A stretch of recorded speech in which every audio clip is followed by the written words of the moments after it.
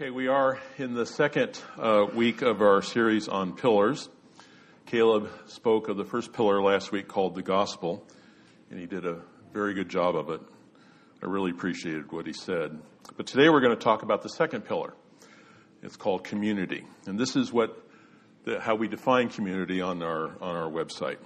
We believe that God has called believers to experience life together in loving, relational community. And they devoted themselves to the apostles' teaching and the fellowship, to the breaking of bread and the prayers, Acts 2:42. So, a couple of examples of community. First one, a Methodist minister called his bishop to ask if it would be proper for him to do the burial service of a Baptist. The bishop replied, well, of course, bury all the Baptists you can.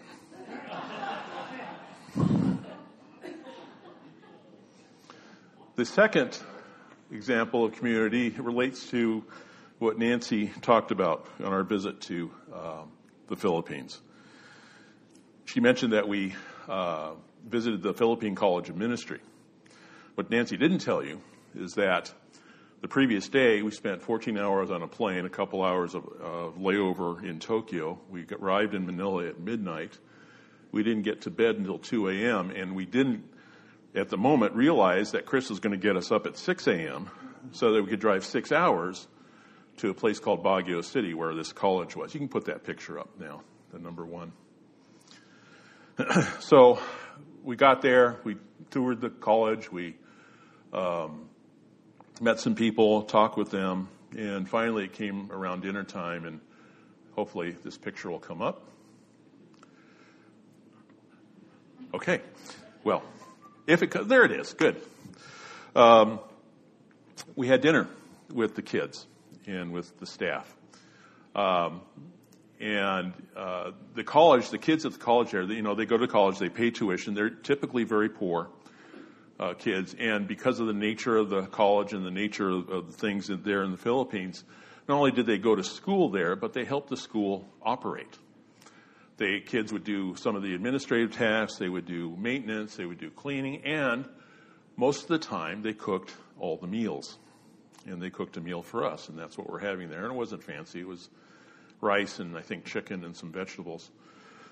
But I was quite impressed with that. But I was also quite tired. And after dinner we went into a room with the whole group of us. I think there were 30 students there, and I think 12 of us who were visiting. And they began to talk about what God was doing in their lives. And all of a sudden, I realized that I really wasn't all that tired anymore because I was with my brothers and sisters in Christ. I was in community with people I had never known, didn't know their names, never met them before, and won't see them again likely until we're in heaven. But I was part of their community. That's an example of community. Okay, thank you for putting the picture up. I want to talk about this morning how we're placed into community. I want to talk about the tools of community that we have. And I want to briefly look at 3 communities. Let's pray. Father God, thank you for this morning. Thank you for giving Nancy and I the privilege to know Chris McKinney. And thank you for his ministry. And thank you, Father, for allowing us to be a part of his support. And I would pray this morning, Father, that you would guide us into your word, that you'd open our hearts to it and help us to see really probably things we already know about the community that you placed us in, your body. And we thank you for it. In Jesus' name, amen. All right, it would be a lot easier and probably a lot less messy if once we were saved, God just took us up to heaven.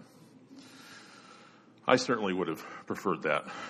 But instead, God has on purpose placed us into his community, what we call the body of Christ. He has designed that believers should be with one another in community. Dietrich Bonhoeffer, in his book Life Together, said, community is founded solely on Jesus Christ. And he is absolutely right. 1 Corinthians 12:13. For in one spirit we are all baptized into one body, Jews or Greeks, slaves or free, and we're all made to drink of one spirit. Jesus placed us in his community. The image here of baptism in the verse is pretty clear. It's like we've been immersed, or dunked, if you will, into the body of Christ. The other image there is this idea of drinking, being made to drink of one Spirit. It seems to tie to the idea that Christ has placed the Holy Spirit in us. We have been filled up, if you will, with the Holy Spirit. Christ has placed His Holy Spirit in us. The Holy Spirit has placed us into the community, supplying everything that we need to be a part of the community of Christ's body. We have been made to fit into the community. And we talk about joining the church now and again, but it's not as much that we have joined the church. It's more like we have been joined to the church by the Holy Spirit. That's a good thing this happened this way. It's a good thing that Christ did this. Peter tells us in 1 Peter that we are foreigners and exiles, and that we are temporarily residing here. Before Christ, this was our home. After Christ, it's not our home anymore. We live here, we exist here, but it's temporary. And Peter also says that we are a peculiar people. Some of us are more peculiar than others, but we're strangers in the world. And we should be strangers, because we're not of this world anymore. If Christ hadn't placed us in a body, we'd be lonely strangers with no community, no real community anywhere with anyone. Nancy and I met at Azusa Pacific University back in California. And we got to know each other, started dating, and she couldn't resist me. I mean, look. And we got engaged. And at the end of the year, we both went home. And it turned out, the idea was we go home and come back the next year, but for Nancy, it was longer than that because she had to work and make money to continue her education. And going home for me from the school was about 60 miles away. Going home for Nancy was about 400 miles away. And so we were apart for a while, longer than we had originally anticipated. But she got a job in Sacramento, had a restaurant as a server, and there she met some friends and got acquainted with them and talked with them over time. And as people do, you talk about your lives and what's going on. Nancy shared that she had met me and fell in love with me, couldn't resist me, and that we got engaged and that we were going to get married. But it would be probably at least a couple years before we could get married and be together. They said, why didn't she just shack up with me? That was their worldview. Was it Nancy's worldview? And she said, no, I'm not going to do that. It's not what God wants for my life. They thought her strange. And to be honest, she was strange to them. We are strange to the world, but Christ has placed us in the fellowship of His body where we are with the rest of those who are strangers in the world. The rest of us who are strange to the world. This is where our community is. So Christ has placed us in community, and He's given us some tools to live in the community. He has given us tools that we may live well with one another. And there are at least 4. There are many more, I think, but at least 4 that I want to highlight. And I'd like to highlight them by focusing on the Greek words. The first one you're probably familiar with is the Greek word koinonia. The word is translated normally fellowship in the New Testament.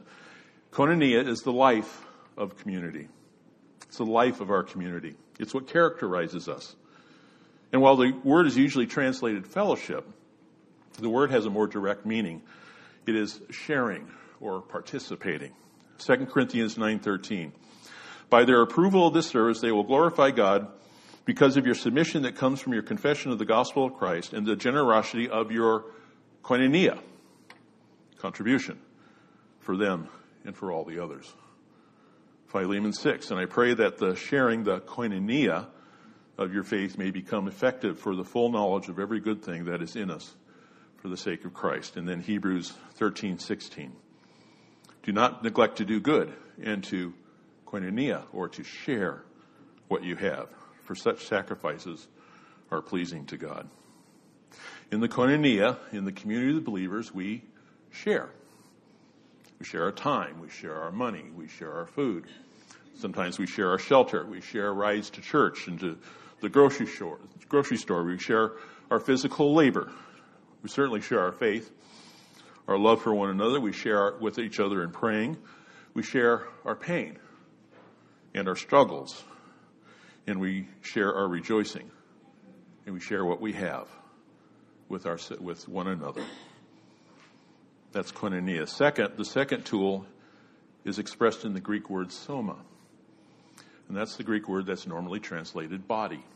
And it normally means the physical body. But in the New Testament, in much of the New Testament, it means the body of Christ. Soma is the context of community. It expresses that we live in the body of Christ, as we live in the body of Christ, that we are interconnected. 1 Corinthians 12:27. Now you are the body of Christ and individually members of it. We don't have time to explore all of 1 Corinthians 12. And there's a lot there we could look at that impacts our thinking about community. But in that passage, there are several principles, and I want to highlight three of them here. First is that God has unified us together by putting us in the body of believers.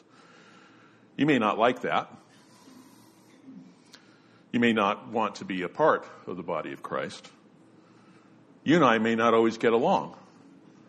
As wonderful as I am, some of you may not think like that so much. Nancy does, fortunately. Or it got her fooled, I'm not sure which. But we are united with one another. We are all together in the body of Christ. And sometimes we don't get along, sometimes we have problems, but we are all brothers and sisters. Like I was with the brothers and sisters at the Philippine College of Ministry. We are united together. Secondly, we are all different within the body. God has arranged it so that each believer in the local church is needed. The passage says, again, the body of Christ and individually members of it. God has worked it so that every believer in the body of Christ, and if you're a believer here this morning and you're in this local body of Christ at Grace Life in Evan, New York, you are needed. God has arranged it that way. And then third, God has arranged the body so that the so-called weaker parts are indispensable. The passage in 1 Corinthians 12 goes on to talk about how the more seemly parts don't need any honor, don't need any recognition, and that's true. But it also says that the so-called weaker parts are indispensable. I want you to catch that for a minute. I don't know how you think of yourself in the body of Christ here. I don't know how you see yourself. I don't know how you see your role here in the body of Christ here at Grace Life. But the Bible says you are indispensable to the body of Christ. The third tool, another Greek word you're familiar with, charisma or charisma, as it's sometimes said. Charisma is the power of the community. The Greek word means gift, or more precisely, spiritual gift. The root word of charisma is charis, which means grace. And it's all about grace. God gives us the gifts and God empowers the gift. Romans 12:6-8. Having gifts, that is charisma, that differ according to the grace, charis, given to us, let us use them. In prophecy, in proportion to our faith. In service, in our serving. The one who teaches in his teaching. The one who exhorts in his exhortation. The one who contributes in generosity. The one who leads with zeal. And the one who does acts of mercy with cheerfulness. So we are encouraged to use our spiritual gifts with enthusiasm. But it's God who empowers it all. 1 Corinthians 12:4-7. Now there are varieties of gifts, but the same Spirit. And there are varieties of service, but the same Lord. And there are varieties of activities, but it is the same God who empowers them all in everyone. To each is given a manifestation of the Spirit for the common good. Spiritual gifts are supernatural. And I want you to catch that. Spiritual gifts are supernatural. They aren't a talent. They aren't an ability. They are a gift given to you, a supernatural gift that God uses to empower you to edify one another. They are given when you become a believer. And the passage says that there are different gifts, and it also says there are different varieties of service. The word service there means ministries. And then it says there are different activities. The word for activities there really could be translated results or effects. But it's the Spirit, it's the Lord Christ, it is God who works all of it. Spiritual gifts, all of them, are given to build up the body of Christ so that believers might encourage, might edify, might strengthen, might instruct, and might console one another. Sometime maybe we should do a series on spiritual gifts. That would be useful. And the fourth tool is expressed in the Greek word diakonia. This Greek word, diakonia, is the activity of the community. Diakonia means ministry or service. That is the act of serving. Closely related word that I'm sure our deacons are picking up on right now is the word diakonos, which means servant or sometimes deacons. Diakonos is the servant. Diakonia is the serving. It's in our serving that one another that God uses the spiritual gifts He has given us to produce the desired results.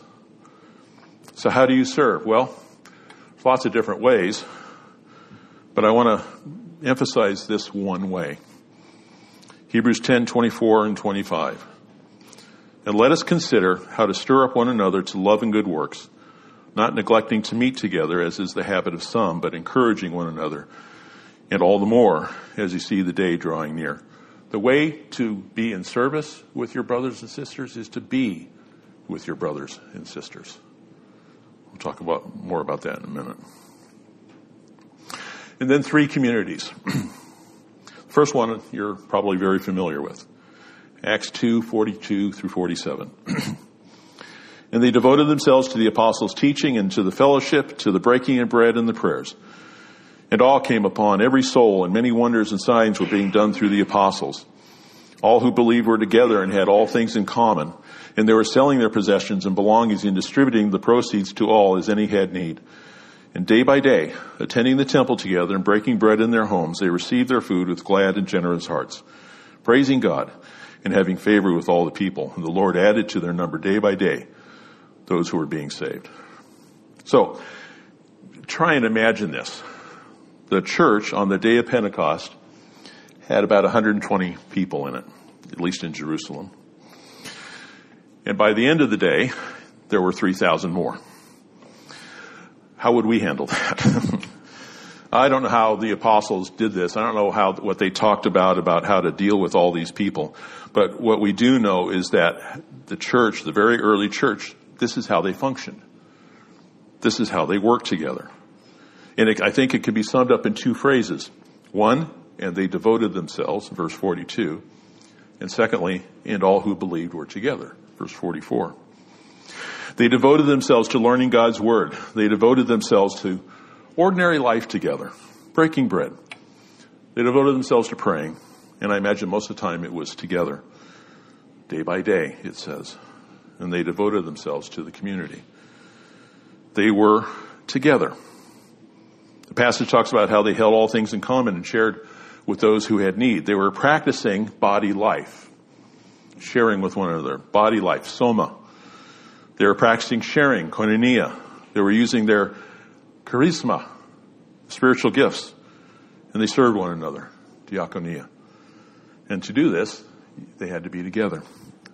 I've talked to several Christians off and on throughout the years who have said that they don't need to be in a church to be a Christian. And that's technically true. But if you're a Christian and you're not in the church, you can't do what Christians are designed to do. And it's to live together, to live life together, to love and care for one another. The second community may not be so familiar, at least we probably think of it less than we do the community in Acts, and this is the community of the Corinthians. They had a sin problem, and they had a community problem. 2 Corinthians 2:5 through 11. Now, if anyone has caused pain, he has caused it not to me, but in some measure, not to put it too severely, to all of you. For such a one, his punishment by the majority is enough. So you should rather turn to forgive and comfort him, or he may be overwhelmed by excessive sorrow. So I beg you to reaffirm your love for him. For this is why I wrote, that I may test you and know whether you are obedient in everything. Anyone whom you forgive, I also forgive. Indeed, what I have forgiven, if I have forgiven anything, has been for your sake in the presence of Christ, so that we would not be outwitted by Satan, for we are not ignorant of his designs. Most commentators believe that Paul here is talking about a person who opposed him and opposed him in such a way that he sinned against Paul during a previous visit of Paul to Corinth. This person was asked to leave the fellowship because he wasn't repentant. But eventually, apparently, this person did repent. But it seems that some in the church wanted to continue the punishment to close him out of the community despite his repentance. Paul here instead asked for this person to be welcomed back into the community so that he would not be overwhelmed with sorrow. Paul asked for the Corinthians to forgive this person. Two applications from this passage that we can take in terms of our discussion about community. First is that the community functions as a hedge against the attacks of Satan. As Paul says, we're not ignorant of Satan's designs. For example, Satan would have wanted to destroy this person. It sounds like maybe he nearly did. Satan wanted to sow discord in the community, and there was certainly that. Satan would want to foster an unforgiving spirit in the church. Welcoming the repentant person back into the community would thwart those designs of the enemy. And then second, forgiveness and love are the marks of a believer and of a believing community. Whether it's welcoming back a repentant believer, restoring the gentleness, one who has sinned, as Paul directed us in Galatians for one who had sinned, or healing a relationship between those who may not see eye to eye in something, as Paul encouraged the Philippian believers to do with Euodia and Syntyche. The third community is very familiar to us. It's the local church, it's the local body of Christ in Avon, New York, called Grace Life. We are not, nor is any believing community, a mere social gathering of Christians. Among other things, Grace Life is a community where we gain strength from one another, where we can encourage one another to use the whole armor of God, where we pray for one another to withstand the attacks of and find protection from the enemy. And it is a community that witnesses the love of God in the person of Jesus Christ because we love one another in Christ. John 13:34 through 35. A new commandment I give to you, that you love one another just as I have loved you. You also are to love one another. By this, all people will know that you are my disciples, if you have love for one another. About 4.5 years ago, Nancy and I packed our car up with everything that we couldn't get on the moving truck. And we drove across country, about 2,700 miles, to leave beautiful Southern California. Not so beautiful anymore. And to move here. And we knew we were coming here. We knew we were going to attend Grace Life. But one of the anxieties that we felt as we were driving across the country is, are we going to have anything like the relationships we had with our brothers and sisters in California? I mean, was that even possible? Turns out it is. Turns out that we have deeper relationships with several people here. It turns out that we are brothers and sisters with you in Jesus Christ. And it makes sense that we are, because we're all part of the body of Christ. And it's our being together. It's our loving one another. It's the way we care for one another that shows the world that we are followers of Christ, and causes the world to look up and say, I think maybe I want what they have. 3 things to consider. First, serve one another. That's how you're going to use your spiritual gifts. You say, well, I don't know what my spiritual gift is. Okay, no problem. Serve. Love one another. Take care of one another. Help one another. As you do that, God will use the spiritual gift that's inside you. And you may even come to know what your spiritual gift is. Secondly, love one another. But love one another by meeting needs, by taking meals together, by praying with one another, by studying God's Word. And then the third thing is really necessary for the first 2, is you need to be with one another. What we do here on Sunday mornings is good. It's necessary. It's strengthening. It's uplifting. We worship God together, but it's not enough. We need to be together. And the best way to do that is to get in a group. I was talking with Caleb the other day, and he said that perhaps 70 to 75% of the folks at Grace Life are in groups. That's magnificent. Most churches, it's a much lower percentage. But whether it's D groups or Rudu groups or women's ministry or men's ministry, by the way, men's ministry is resuming after its summer break on the 17th, a week from yesterday, 8:30 a.m. right here. We have breakfast. Come. Just the guys, okay? And then grace groups.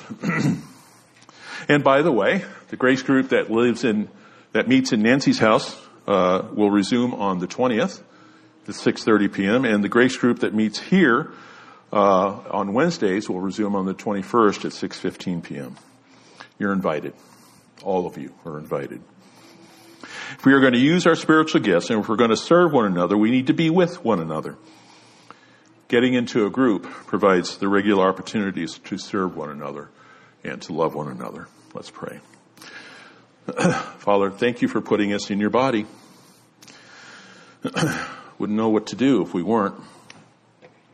We certainly wouldn't be in any kind of real community. And by putting us in your body, Father, you have given us this wonderful, supportive, loving community that serves one another, serves everybody who has a need, and serves one another in love, and serves one another in meeting needs, and serves one another in taking meals together, and serves one another in caring, in restoring, in uplifting. Thank you, Lord, for that. Thank you for the community you have put us in. In Jesus' name, amen.